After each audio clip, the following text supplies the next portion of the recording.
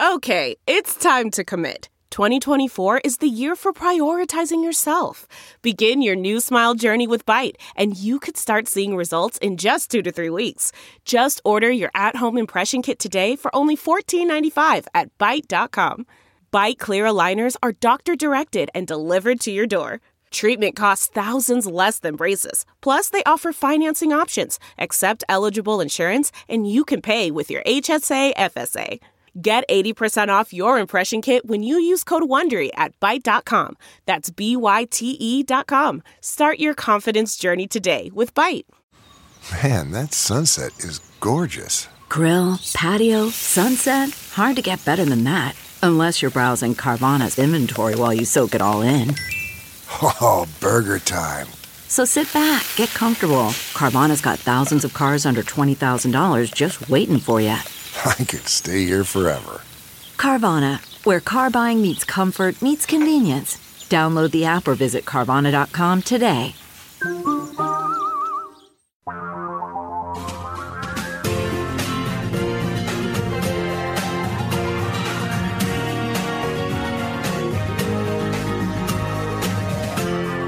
This is the Thom Hartmann Program. Well, greetings, my friends, patriots, lovers of democracy, truth, and justice, believers in peace, freedom, and the American way. We got a lot to talk about today. I want to start out with my op-ed today about, dear Republicans, we tried it your way and it doesn't work. I'll get to that in just a moment. Also, in a gun society, should the police go in sooner to protect our children rather than wait for an hour because, they're outgunned by a kid with a weapon of war that Republicans are willing to go to the mat to protect? We'll get into that. Also, the QAnon wing of the Republican Party causing death and destruction. How do we fight back against their conspiracies? Totally bizarre stuff coming out about this shooter. I'll tell you about that.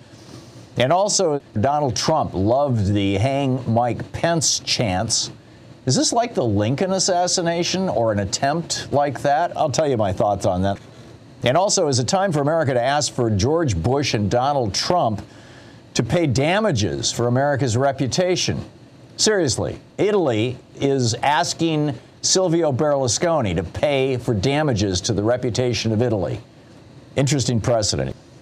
But to start out, the op-ed that I wrote for HartmannReport.com today is titled, Dear Republicans, we tried your way and it doesn't work. And I start out by pointing out that the 70s, which I remember well, I was in my 20s throughout the 70s, and it was a time of a lot of change. I mean, it wasn't just the end of the Vietnam War or the resignation of Nixon or the death of the psychedelic hippie era and the very political and sometimes even violent SDS era, both of which I participated in. No, most consequentially, the 1970s were when today's Republican Party was birthed, or conceived, actually would be a better word. Our nation at that point had been humming along for 30 or 40 years with a top income tax bracket of 91% of the morbidly rich and a top corporate income tax bracket of around 50%. Business leaders ran their companies, which were growing faster than ever in the history of the United States. And they avoided participating generally in politics. You didn't hear from business leaders back then. Democrat Franklin Roosevelt and Republican Dwight Eisenhower renewed America in the 40s, 50s, 30s, 40s, 50s, 60s, 70s through modern state-of-the-art public labs, schools, public hospitals across the nation, nearly free college, trade school, and research support, healthy small and family businesses all across our land, unions protecting a third of Americans so that 2/3 of us had decent wages and benefits, living wages and benefits, an interstate highway system, rail system, and network of new airports that transformed our nation's commerce. You know, and this is the point that I'm building to here, is that in 1981, when Ronald Reagan was sworn in on January 20th, 1981, and as he put his hand on the Bible, the Iranians released the hostages that he had cut the deal with Iran to hold on to. But anyhow, in that moment, when he was sworn in, we handed over to Ronald Reagan, we Americans handed our country over to him. We handed over a brand spanking new country. It was gleaming. It was glistening. It was sparkling. I mean, yeah, there were a lot of problems, but I'm talking in terms of rebuilding this country from the Great Depression. But the seeds of today's crisis, of America's crisis, were planted 10 years earlier, back in 1971, when Lewis Powell wrote his infamous Powell Memo, which became the blueprint for the morbidly rich and big corporations to take over the collapsing Republican Party and then ultimately the entire United States. They moved on to infiltrate our universities, to seize our media, to pack our courts, to integrate themselves into large, the evangelical religious movement, and to turn upside down our tax, our labor, and our gun laws. And that effort was consolidated and burst onto the scene in a big way in 1980 with the election of Ronald Reagan. You know, by 82, we were all just amazed by the new ideas that the Republican Party had, like radical tax cuts, pollution deregulation, destroying unions, slashing the New Deal and the Great Society programs, because Republicans said feeding, educating, or providing health care to people would just made them dependent. Their sales pitch worked. We are now 42 years into the Reagan Revolution, and it's time to simply say out loud that it hasn't worked. Republicans told us that if we just cut the top tax rate on the morbidly rich from the 74% it was at 1980 down to 27%, it would trickle down benefits to everybody else, because they said it would unleash the job creators on our economy. Instead, we've seen $50 trillion since 1981 transferred from the bottom 90% of us to the top 1%, where it sits today. The middle class has gone from being over 60% of us to fewer than half of us. Republicans told us that if we just deregulated guns and let anybody buy and carry as many as they wanted, whenever they wanted, wherever they wanted, it would clean up our crime problem and put the fear of God into our politicians. Remember the bumper sticker from the 80s? If you're old enough, an armed society is a polite society. They were all over the place, those bumper stickers.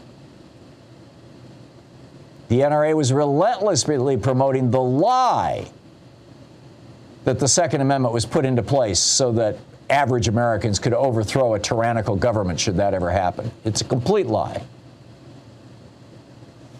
But 5 Republicans on the U.S. Supreme Court got into the act by twisting the law and lying about history to make guns more widely available. And instead of a polite society or politicians who listened to us, we ended up with school shootings and a daily rate of gun carnage unmatched anywhere else in the developed world. Republicans told us that if we just ended sex education in our schools and outlawed abortion, we'd return to the good old days when they said every child was wanted and every marriage was happy. Instead of helping young Americans, though, we've ended up with epidemics of sexually transmitted diseases, unwanted pregnancies, and now that abortion is illegal in state after state, a return to deadly back alley abortions. Republicans told us that if we just killed off civics and history classes in our schools, we'd liberate our young people to focus instead on science and math. Instead, we've raised 2 generations of Americans who can't even name the 3 branches of government, much less understand the meaning of the Constitution's reference to the general welfare. Republicans told us if we cut state and federal aid to higher education, which in 1980 paid about 80% of all tuition, so that students, they said we need to cut that down to only 20% federal support and state support for colleges, so that students have skin in the game. And then they'll take their studies seriously, which will produce a generation of engineers and scientists to prepare us for the 21st century. Right. Instead of happy students, we did cut that 80% government support down to 20%. Now 80% of tuition is paid for by individual students, and our nation is groaning under a $2 trillion student debt, preventing young people from buying homes, starting businesses, or even beginning families. Meanwhile, the banksters are making literally $1 billion a week in profit on this, or billions of dollars a week in profits on these loans that you can't even renegotiate by law. Republicans told us if we just stopped enforcing the anti-monopoly and antitrust laws that have protected small businesses for nearly 100 years, there'd be an explosion of innovation and opportunity. Instead, what we get is competition is dead, giant monopolies, price gouging, profiteering, And you can't find small or family-owned businesses anymore, anywhere.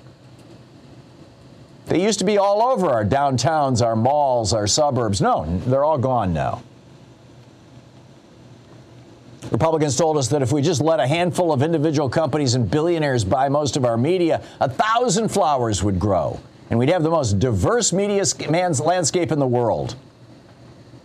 Now a small group of often right-wing companies own our major media and internet companies, radio and TV stations, as well as local newspapers across the country, and progressive voices, as you can imagine, have been generally marginalized. Republicans told us we should turn all our health care decisions, take them away from our doctors, and hand them off to bureaucratic insurance company middlemen who would decide which of our doctors' suggestions they'd approve and which they'd reject. They said this would lower costs and increase choice. In all of the developed world, all 34 OECD countries on 4 continents, there are only 500,000 medical bankruptcies every year, and every single one of them is right here in the United States. Republicans told us if we just got rid of our unions, then the bosses and the companies who employ us would give us better pay, more benefits, real job security. As everybody can see, they lied, and as we're seeing with Starbucks and Amazon, they're doubling down on it. Republicans told us that if we just went with the trade agreement that the Bush and Reagan administrations had negotiated, NAFTA, and then signed off on the World Trade Organization, we'd see an explosion of jobs. Well, we saw an explosion, all right. 60,000 factories were blown up and leveled across the United States as all those jobs went off to China, over 10 million jobs. Republicans told us global warming was a hoax. In fact, they're still telling us that. So we shouldn't do anything to interfere with the profits of the fossil fuel industry, they said. The hoax, it turns out, was their lie. And now global warming is literally killing millions of people around the world every single day, including here in the United States. And, of course, the biggest lie of all, the Republicans told us, money is free speech. 5 Republicans on the Supreme Court told us that, and threw out over 1,000 anti-corruption and anti-bribery laws at both the state and federal level. Bottom line, as a nation, voluntarily or involuntarily, we have now had the full Republican experience. We now know what it is, and we're no longer listening to the Republican politicians who continue to try to shovel this BS at us. We don't want Republicans sermonizing about the deficits they caused or the welfare that they damaged and exploited, or even whatever the hell it is that they're calling faith these days, be it the death penalty, forcing raped women to give birth at the barrel of a gun, or burning books. Republicans, we're over it. A new America is being birthed from the ashes of the Reagan Revolution, and you can't stop it very much longer. In a gun society, why did the police wait almost an hour to go into that school? We'll talk about that in just a second. Jessica in Chicago watching us on Free Speech TV. Hey, Jessica, what's on your mind today? Hi, Tom.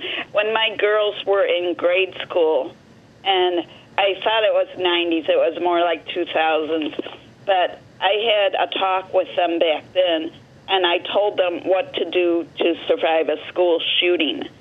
I said, if you can't hide, play dead. If you can't run, escape and hide as well as you can, seek shelter. And that was way back when, and I remember my sister had called me and said, oh, they're going to put the guns back on the streets again because the time had worn off on the semi-automatic. And so I called. Yeah, it was 2006 that the assault weapons ban expired. Thank you for the date. I could not remember. Yeah, it was put into place in '96 by Clinton, and it had a 10-year expiration on it. And so Bush just killed any effort to renew it in 2006. Yeah. And so I called all the moms in their classes, Republicans and Democrats. Every single one of them. They helped me. They called the Senate. They called the White House. We're like, you can't do that. Is this, you mean the year that the assault weapon ban expired because of that? Yes. Wow. Good on you, Jessica. Well, just like O'Rourke, you can see what's going to happen. Yeah. Doesn't take a weatherman to know which way the wind blows. Exactly. But I wanted to say, I want to do some positive history because I found this to be incredible. Nixon appointed a Supreme Court Justice, Lauren Berger. In 1991, he spoke out against the Second Amendment. Yep. He said, if you regulate militia, then you have to regulate the owners of guns. He said, this is a big fraud among the American public. Yep. Yeah. The history is crazy. That was the appointed Supreme Court judge of Nixon. A Republican. Yeah, he was against this. So these Republicans know it's not right. Oh, yeah. They're in it for the money. They're in it for the power. Yeah, it was the late 70s that the NRA got taken over by the weapons industry. And frankly, I think it probably, and I haven't, I'd have to go back and look at my own book. It's been 3 years since I wrote the book on guns. But my recollection is that it was the 1978 Supreme Court decision, First National Bank of Boston versus Bellotti. Bellotti was the Attorney General for the state of Massachusetts. And he was suing the bank for funding politicians about issues that had nothing to do with banking. And the Supreme Court in that decision said corporations, which would include nonprofits like the NRA, can pour unlimited amounts of money into politicians' campaigns because it's free speech.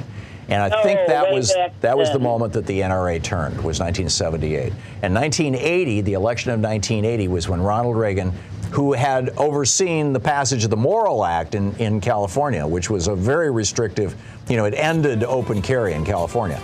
He had overseen numerous gun control laws as governor of California. That was when he changed. I have a quick question.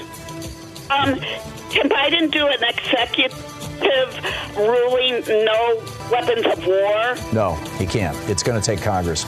Jessica, thanks for the call. Sometimes Louise and I just crave a restaurant-quality dinner at home without doing all the work or driving. Well, Cook Unity is the first chef-to-you service delivering locally sourced meals from award-winning chefs right to your door every week. And it appears to be less expensive than other delivery options. Go to cookunity.com/Hartman with 2 N's or enter the code Hartman with 2 N's before checking out for 50% off your first week. We just received our first meals from Cook Unity, and what a huge difference it is to get the best chefs in the country to bring creative, delicious meals to us and you every week. Every meal is handcrafted by chefs and made in local micro kitchens, not large production facilities. We just had the Chipotle maple glazed salmon with green beans and mango pico de gallo. It had everything we love in a meal. They have all sorts of options like vegan, paleo, pescatarian, gluten-free, and more. Menus are posted 2 weeks in advance, so you have plenty of time to choose. Experience chef-quality meals every week delivered right to your door. Go to cookunity.com/Hartman with 2 N's or enter the code Hartman with 2 N's before checking out for 50% off your first week. That's 50% off your first week by using the code Hartman or going to cookunity.com/Hartman. Delve into the shadows of the mind with Sleeping Dogs, a gripping murder mystery starring Academy Award winner Russell Crowe. Now available on digital. Crowe portrays an ex-homicide detective unraveling a brutal murder he can't recall. Uncovering secrets from his past, he learns a chilling truth. It's best to let sleeping dogs lie.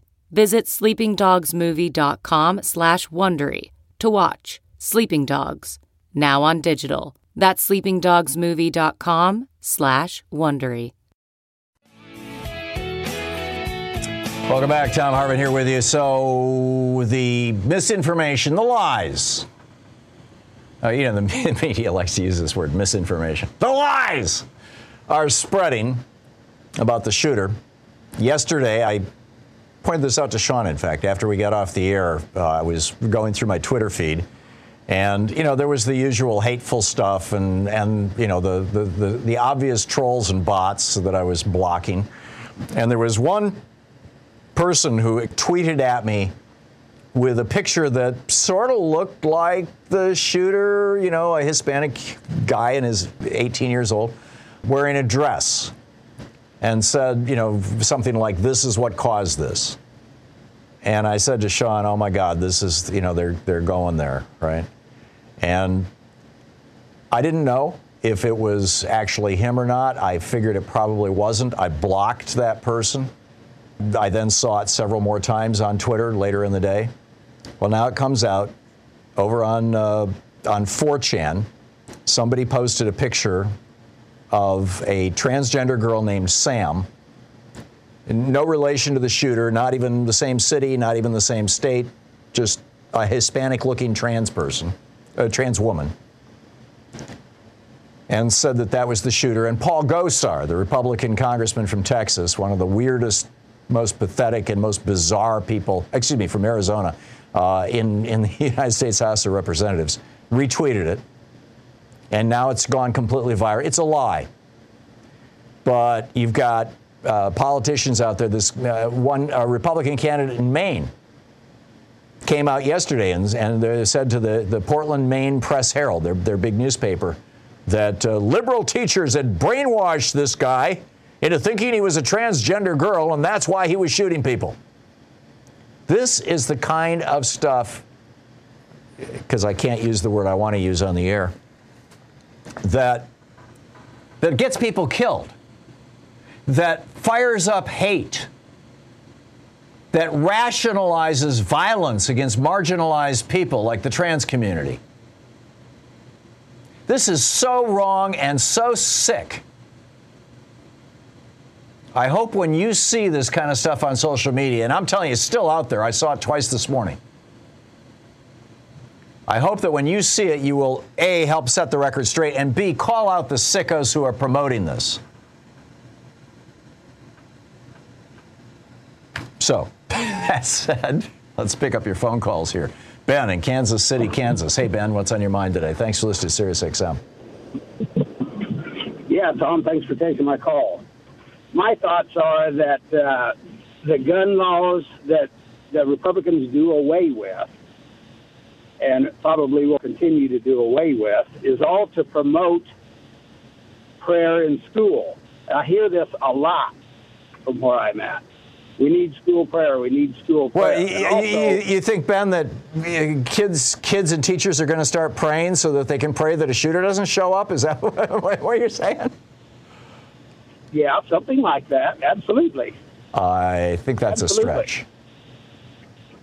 Okay. Well, also Roe versus Wade, the reason they're doing that, in my opinion, is because they know that if they can get Roe versus Wade passed without the House and without the Senate, and with the majority of the country against it, then they are inches away from uniting church and state. If they can pull that off, they will be able to unite church and state, and then they'll be able to accomplish anything that they want. Yeah, well, they're in the process of doing that for the better part of 50 years. Right. Roe v. Wade, they went after Roe v. Wade because they knew it was never going to be overturned. And so it was a completely safe thing that they could whine and complain about and march and hold pictures up and stuff like that. And knowing that, no result was going to happen and they'd never be held accountable for going back to back alley abortions and stuff. And then, Trump surprised everybody. He did what no Republican president had been willing to do before, was actually put crackpots on the court who would overturn Roe v. Wade. And sure enough, here it comes. And I keep saying, I think this is going to be one of the things that takes down the Republican Party. I really think that we are nearing the end of the Republican era, and they are grasping at straws. Beto O'Rourke calling these fools out and speaking truth to power after, for like 20 minutes of that news conference, none of those Republicans on that panel was even willing to mention the word guns or assault weapons. And Beto came out and said, "This is on you." And they said, "Oh, yeah," calling him, names and all kinds of obscenities. This tells me that their time is over. Ben, I got to move along, but thank you for the call. Charlie in Fort Collins, listening on Sirius XM. Hey, Charlie, what's up? Hey, Tom. Thanks for taking my call. Sure. I think it's time the Dems call out the phony Governor Abbott, Cruz, Republican Congress members, and Senate members. And when I say that, it's simply this way. We're tired of their fake, worthless prayers. Yeah. And that's all we really need to say. We are tired of their fake, worthless prayers. Yep. And if everyone says that, we can really push this hard. Yeah. I caught a little bit of Morning Joe MSNBC, which is always fascinating because, the guy's a Republican, or used to be a Republican. Right. And he is just ripping them a new one. I mean, he's going after these people. And yesterday his wife, Mika, could barely talk. She was crying. I mean, this is now, finally, after what, 3 decades of Republicans gutting gun regulations, going all the way back to the 1980s, 4 decades, I guess. It's finally starting to sink into the mainstream media that America is over it. We're sick of it. We are tired of it. As I said yesterday, I think this might be the 1996 the Port Arthur massacre in Port Arthur, Tasmania in Australia that led Australia to institute comprehensive gun control that then led to an end of mass shootings, or pretty much an end. There have been 1 or 2 since then, but that's it. An end of mass shootings, a significant decrease in gun homicides, and an even more significant decrease in gun suicides. And, hopefully we'll see that here in the United States. Charlie, thank you. Bert in Oklahoma City, Oklahoma. Hey, Bert, thanks for watching us on Free Speech TV. What's up? Hey, Tom. Oklahoma City we're highly right-winged in the legislature here, and we have a governor that was elected. I kind of call him King Kevin because his name's Kevin Stitt. And when he first campaigned and got into the governorship, his advertisements for getting in were that he advertised it and put out that his 2 sons were named Remington and Colt. Honest to God? That's how brash the Republican Party is here in Oklahoma. Are those actually the names of his kids, or was he making a joke or nicknames? They said they advertised it as that. Wow. I mean, part of his campaign advertisement was that, but they didn't run him but several times. I keep a close eye on the politics around here, and that's the way it is here. That's nuts.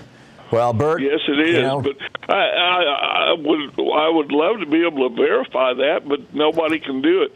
I talked to the campaign for the leading Democrat, Connie Johnson, that's running to get elected here for the governorship, and told her that and let them know that don't mess with the kids, but that's not good. And if he was running those ads, go back and find those ads and start running them again, because I think the winds are changing, and I think a lot of these bright red states are going to see a lot of change too. Bert, I wish you the very best living there in Oklahoma. Continue, please. The Second Amendment was put in for one reason only, and it was for the slavery. Yeah, well, it was so the southern states could retain their militias. Absolutely. Yeah. And yeah. Bert, thanks a lot for the call. Rob in Mount Iron, Minnesota. Hey, Rob, what's up? Hi, Tom. It's where I got to be able to take and point out there was a question that you asked the other day. It's where are Republicans mentally ill? And the whole thing is where I've got to be able to take and point it out to you. It's where most Republicans vote pro-life. And it's where they vote anti-abortion. And at the same time, they are pro-gun. And the whole thing is with guns, it's where they are voting pro-death. Yeah, you can't call yourself pro-life. Go ahead. Now, how can somebody prove that they are pro-life and pro-death at the same time without voting to be mentally ill? Exactly. They claim to be pro-life, but they're against giving health care to children. They claim to be pro-life, but they're against giving public education to children. They claim to be pro-life, but they're against protecting children from guns and mass shooters. They claim to be pro-life, but they're in favor of the death penalty. What am I missing here? It seems to me like are they mentally ill? Yeah, well, or just willing to tolerate massive amounts of cognitive dissonance, and be hypocrites in ways that belong in the history books. I mean, this is historic hypocrisy. Never seen anything like it.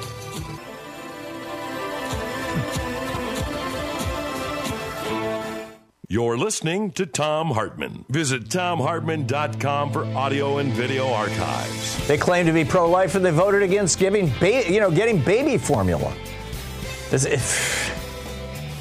I'm out of words. Karen in Grays Lake, Illinois. Hey, Karen, what's on your mind? I was just wondering, I have a couple questions. Well, I came up with the theme song for the NRA. Appropriately, I used to sing it in catechism and grade school and communion and church. Uh-huh. It goes a little bit like this. Please forgive me. If I had a gun, I'd shoot it in the morning, I'd shoot it in the evening, all over this land. I'd shoot out freedom, I'd shoot out warning, I'd shoot out love between my brothers and my sisters all over this land. Wow. I'm sorry, excuse me. No, that was good. That was good. You can sing better than I can, Karen. I like it. Yeah. Well, I don't know if they need a theme song. Appropriate, you know? Yeah. And it really is.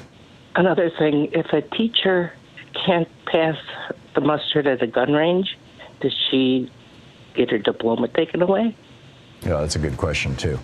Well, actually, what it does is it points out the absurdity of this. We don't want our teachers being armed guards, and an armed guard can't stop somebody who's equipped with an AR-15. That's right. Then you've got all the teachers who are pro-gun, and I remember teachers when I was in grade school that would cry every day. I could not imagine them having a gun. Yeah. It's just, the whole argument is absurd. Karen, thank you for the call. Barbara in Seattle. Hey, Barbara, what's on your mind today?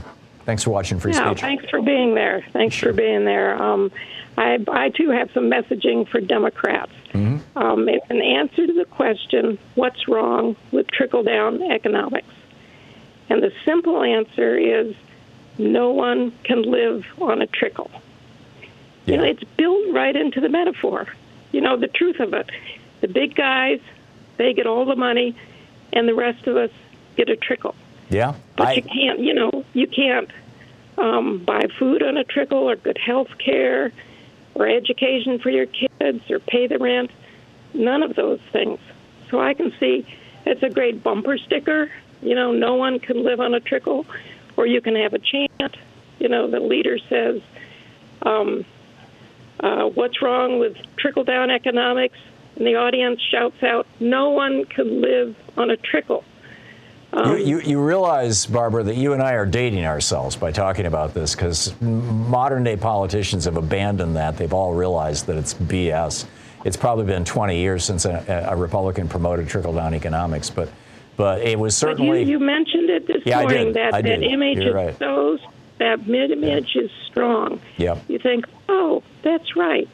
You've got to have the big guys have the money, because otherwise we won't get any. It's a strong metaphor. I think it's embedded. I agree. I like it. I think you're brilliant. I was always fond of the old pun joke that, you know, if we got trickle down economics will only produce a nation of peons. And, which the double entendre there. But yeah, I'm with you. Barbara, thank you. That's a great rebuttal or repost or whatever the word is. Riposte? R-I-P-O-S-T-E? I'm not sure how to pronounce the word. It's one of those words I've read all my life and I've never heard anybody say it. Anyhow, we'll be back with your calls in just a moment. Stick around. It's the Thom Hartmann Program, the place where despair is not an option.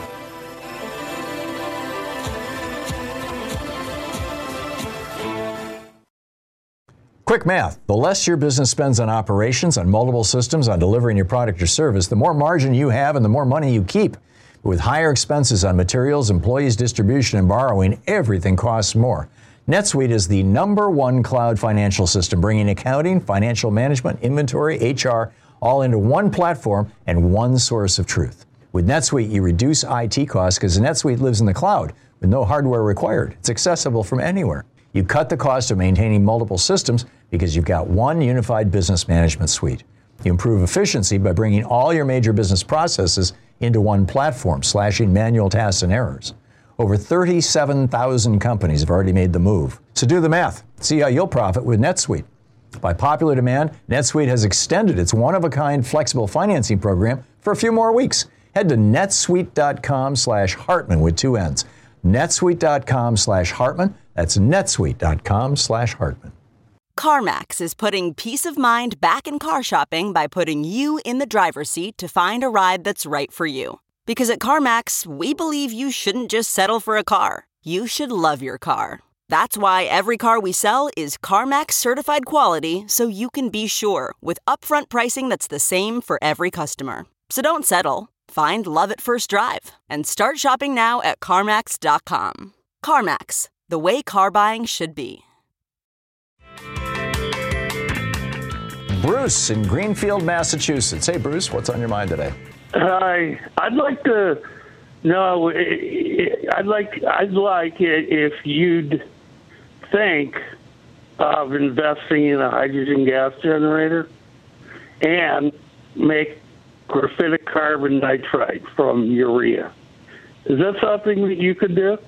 I don't know if I could do it, but what I can tell you, Bruce, is that several of the nations, the European nations that are trying to get off natural gas from Russia, I believe this was, well, I shouldn't list the countries when I'm not certain, but there was a great article in the Financial Times 4 or 5 days ago that listed 3 or 4 countries in Northern Europe that are looking at building a huge offshore wind platform, basically an artificial island offshore.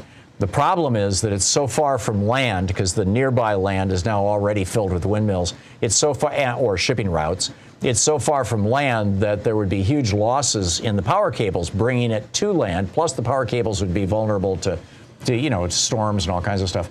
And so what they're thinking of doing is generating that electricity from those windmills way out in the ocean, converting it to hydrogen through a simple electrolysis. You just run electricity through ocean water, and it breaks the water into hydrogen and oxygen. You capture the hydrogen. One collects on the anode, one collects on the cathode, the positive and negative, or I guess it's the other way around, actually. But no, it isn't. Anyway, the positive and negative poles. And then putting that hydrogen gas in the equivalent of liquefied natural gas containers and bringing it by ship to the coast, and using that and maybe even diluting it with other gases so it has about the same level of volatility as natural gas. I mean, there's some amazing stuff being done with this. So it's not a nutty thing. David in Raleigh, North Carolina. Hey, David, what's on your mind today?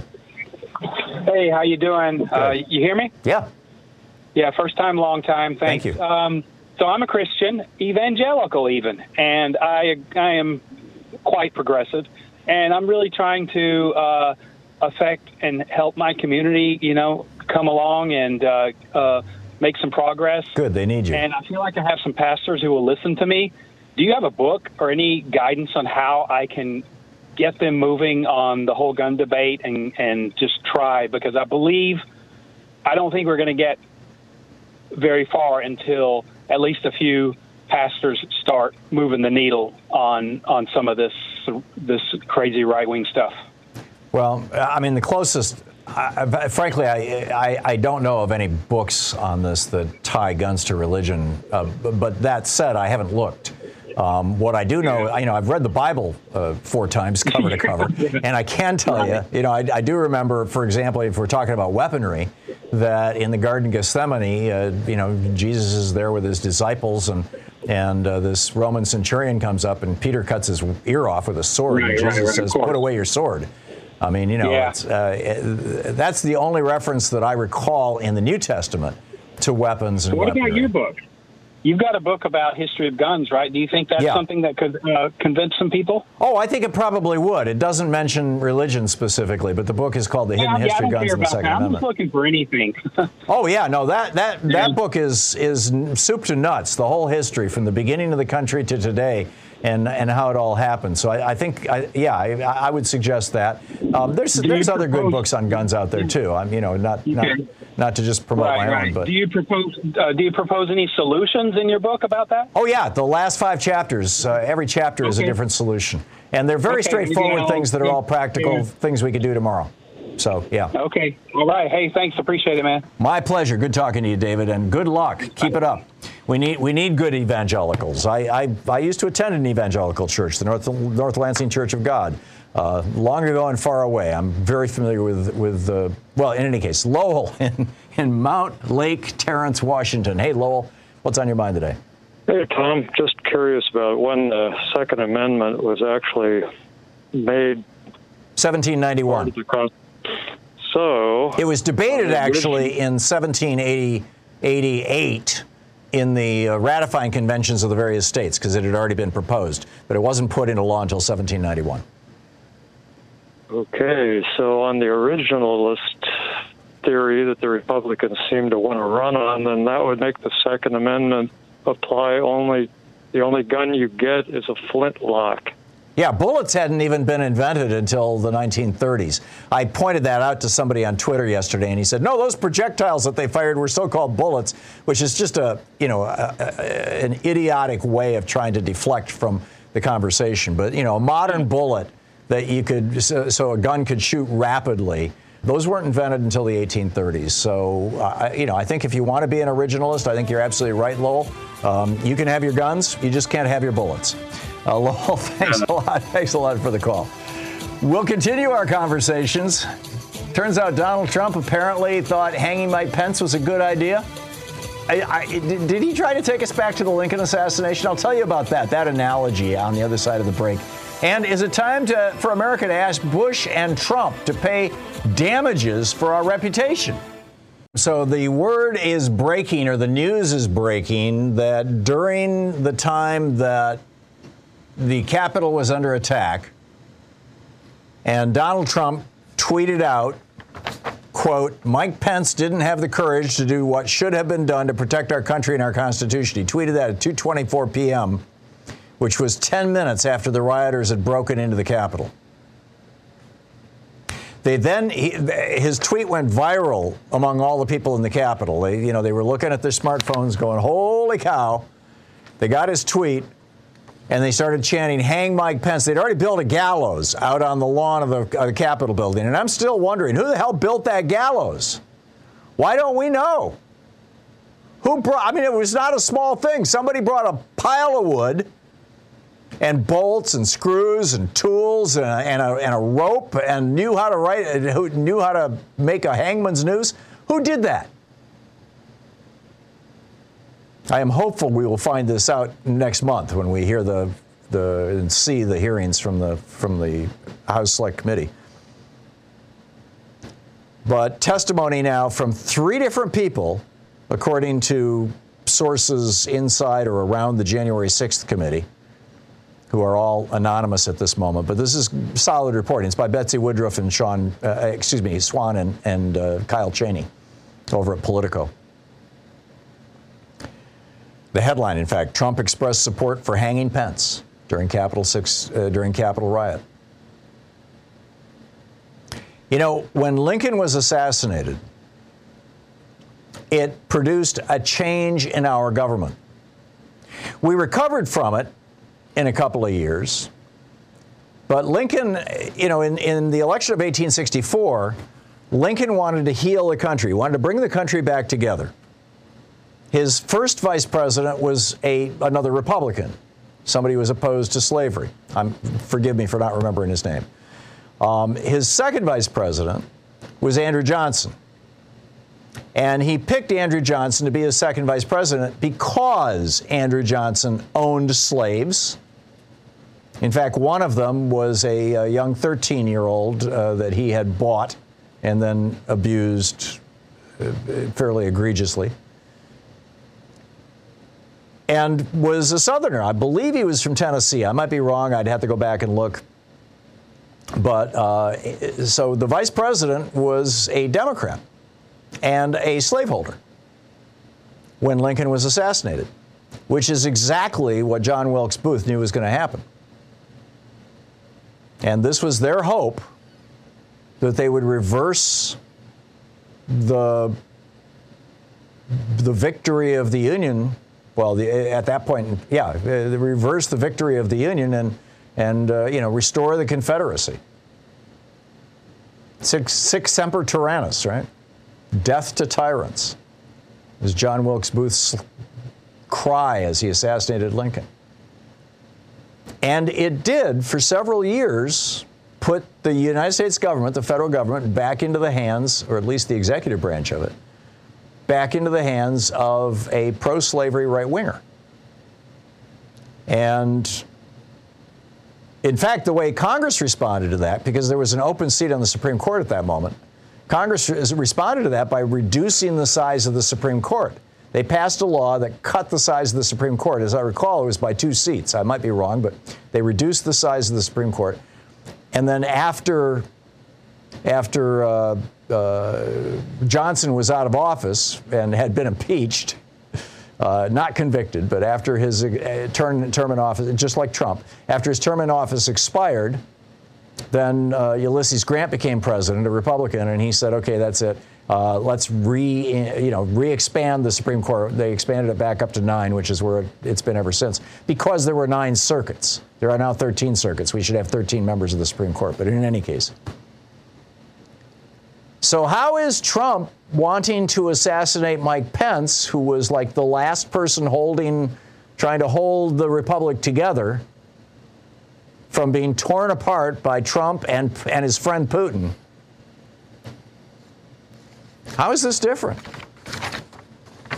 I mean, other than the fact that Trump wasn't able to do it. He tried.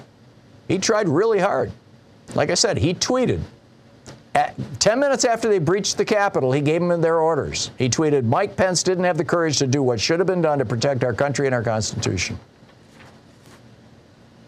It's astonishing, isn't it? Another story I wanted to share with you that I think is absolutely amazing. This is breaking news over at Reuters and on the Financial Times. The United Kingdom. Keep in mind, it's run by a conservative, Boris Johnson. He's like, a Republican. Britain announced a 25% windfall. This is from Reuters. Britain announced a 25% windfall tax on oil and gas producer profits on Thursday, alongside a £15 billion package, that's $18.9 billion, of supports for households struggling to meet soaring energy bills. The move, which will give each UK household a £400 discount on their energy bill and more for lowest income households, £400, about $450, $500, marks a change of heart for Prime Minister Boris Johnson's government, which had previously resisted windfall taxes, calling them a deterrent to investment. Hey, if conservative Boris Johnson can say, we're going, right now here in the United States, our fossil fuel companies, from little companies like Joe Manchin's to big companies like Chevron and Exxon, are showing in some cases the largest profits they have ever shown in history. Billions of dollars a month. And Boris Johnson's looking at the same thing with BP, with the fossil fuel companies there in England or in the United Kingdom, if they can put a windfall profits tax on it and say, and you know what we're going to do with the money from this tax? We're going to cycle it back down to homeowners. We should be able to do the same thing here. And to drivers. Here is an example for you, President Biden. Take a windfall profits tax on the oil industry and give that money to Americans to pay for gas. Meanwhile, over in Italy, there is a major lawsuit that actually is in court. It's going to be decided sometime in the next couple months. They're expecting a verdict this fall. The trial is still ongoing, saying that Silvio Berlusconi, the Donald Trump of Italy, complete with bunga bunga parties, he was accused of sexual assault, he was a grifter, he was a billionaire. Remember the old saying, behind every fortune, there's a great crime? Anyhow, the lawsuit, they are suing Berlusconi personally for damages for harming the country of Italy's reputation on the international stage, making a fool of Italy.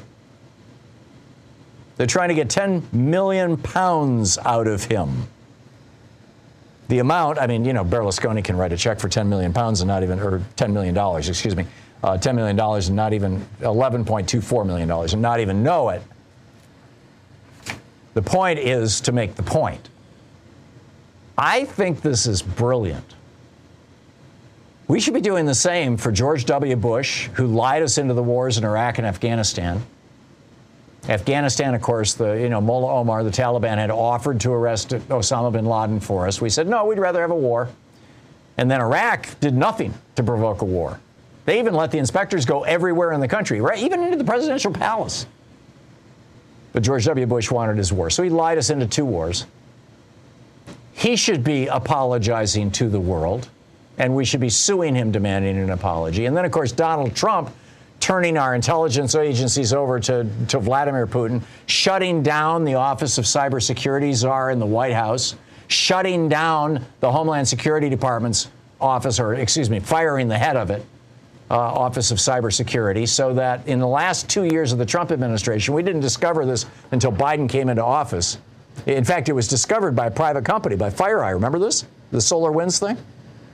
We discovered that during the last 2 years of the Trump administration, the Russians had been inside our government computers. They were inside the Commerce Department. They were inside the Treasury Department. We know for sure. The CIA is refusing to say. The Pentagon is refusing to say. The Department of State is refusing to say. But Donald Trump just opened the door to the Russians. Here, Mr. Putin, come on in. I still want to build a hotel in Moscow.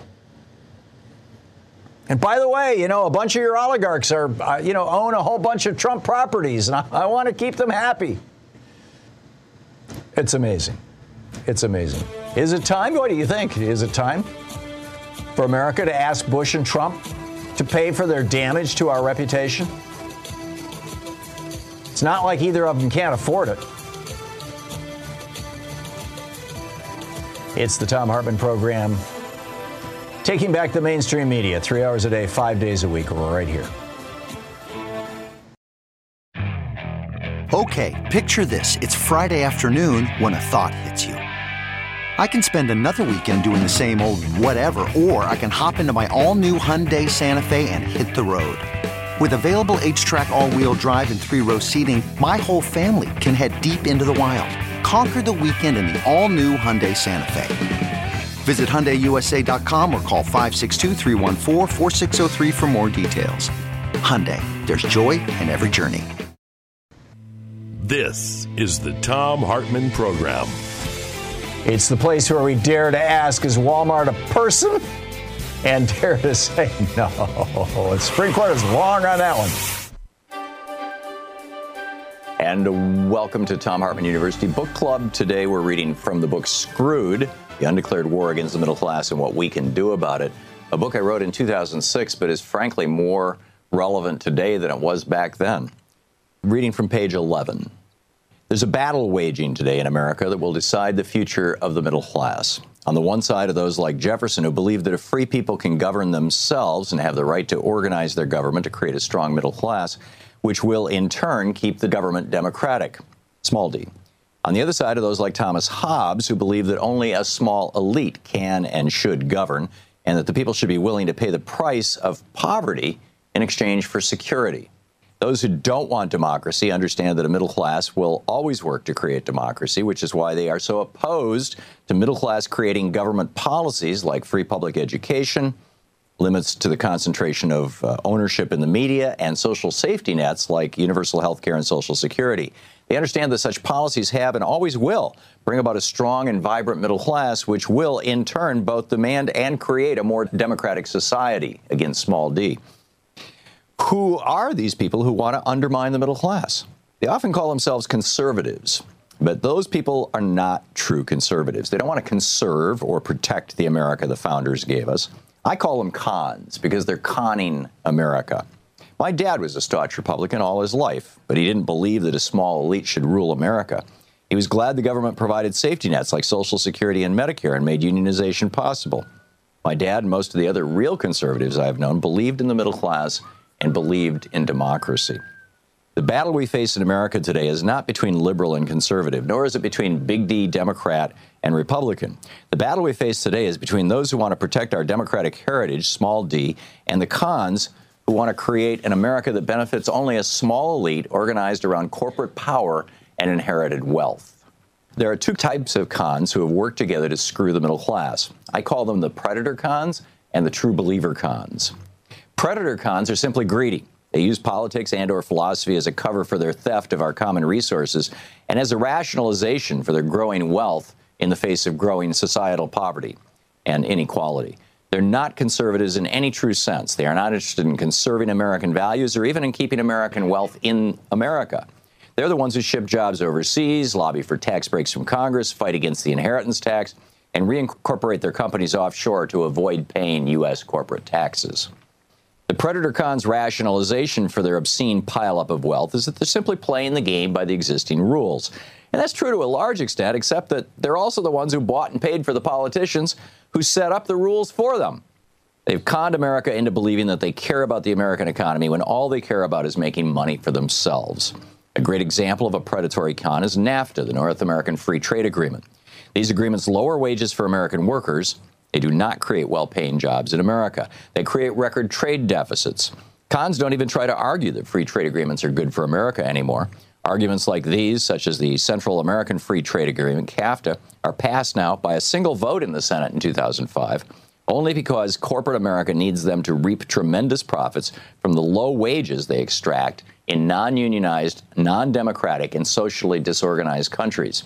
Predator cons succeed in passing these agreements by threatening to withhold campaign funds from anyone who dares to oppose them. It's an old game that the robber barons of the 19th century knew well how to play.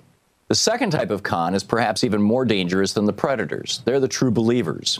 Just as true believers in communism brought about the death of tens of millions in Russia from the time of the Bolshevik Revolution until the fall of the Berlin Wall, so too the true believers in laissez-faire capitalism believe that if only government would go away, everything would be just fine. Employers would become benevolent, employees would become enthusiastic, and bureaucratic inefficiencies would just vanish. These so-called free marketers aren't bothered by the consolidation of companies or the loss of competition that happens when markets are unregulated. Like Thomas Hobbes, the true believers assume that society will run best when run by the small elite that ended up on the top. They believe in corporatocracy, the view that an economic aristocracy benefits the working class because wealth will trickle down from above to below. Ronald Reagan was a true believer. He didn't understand economics, and the simple notions of self-sufficiency and a pioneering spirit appealed to him. He asked, in essence, why would somebody want to regulate a business? Wouldn't it eventually always do what is best without regulation? What Reagan and his followers failed to understand was that business will not always do what's best for society. In fact, the fundamental goal of business, to maximize assets and profits while externalizing costs and liabilities, is often destructive to the public good. This becomes particularly obvious when business owners do not live or otherwise participate in the same society and culture as their customers. A small business owner can't run sewage out his door or pay his workers below a living wage because he has to face his next-door neighbor and his next-door neighbor's kid who may want to work in his shop. Same is not true, however, for multinational corporations. Executives of large corporations don't live in the same society as the people who work for them or who live next door to their factories. As a result, the legacy of unregulated big business and the concentration of wealth in the hands of the few, that legacy is pollution, worker exploitation, cuts to workers' safety, and the bestowing of profits to the company's elite while cutting benefits to the company's rank and file. This is the book Screwed.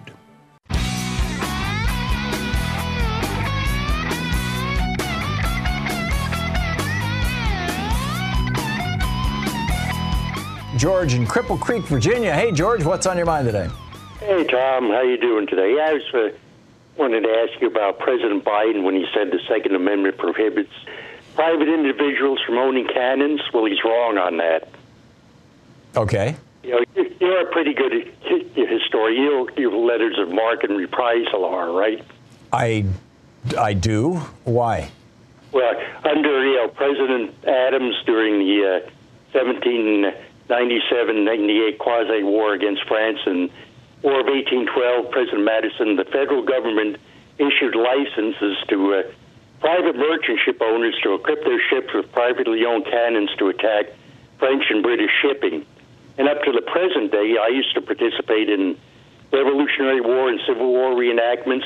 There are plenty of privately owned cannons participating in those. Yeah. So, I'm with you, Gun Club. He's got to get his facts straight. You know, it's historically incorrect and up to the present day incorrect. I get it. And you know, the story is told that, you know, the Second Amendment, as interpreted by the current Supreme Court, means that you can have a gun, but you can't have a shoulder-fired Stinger, you know, missile, right. Or you can't have a cannon, or you can't even have a fully automatic weapon. The fact of the matter is, you can have all of those things with the proper licenses. Yes, exactly. I don't want one, but yeah, you have to go through a stringent background check and pay a fee and all that kind of stuff. That's for the fully automatic weapon. If you wanted to get a shoulder-fired missile, you know, ground-to-air missile or something, you would have to be part of the military. I mean, it is possible to get them. You have to, however, have very specific job descriptions, and they're under very controlled circumstances. And frankly, I think that's the direction we should move with guns in the United States. And particularly with ammunition, is we should be taxing ammunition heavily, and we should be you know, more tightly, frankly, regulating guns. George, good point. Thank you for calling and making it. Maxwell in Pikesville, Maryland. You have the last 30 seconds of the show, Maxwell. I'll make it 30 seconds, Tom. Cleaning up the Supreme Court is a strategy to restore democracy. No question about that. But until we control the Congress, specifically the Senate, yeah.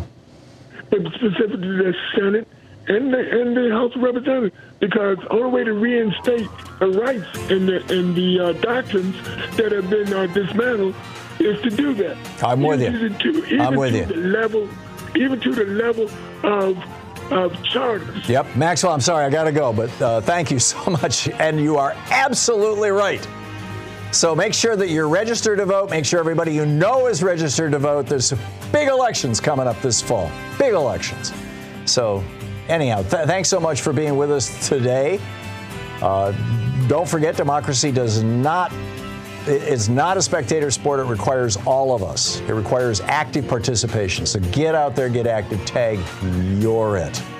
Have a great afternoon. Be good to yourself and the people around you. You've been listening to Thom Hartmann. For audio and video archives, visit thomhartmann.com.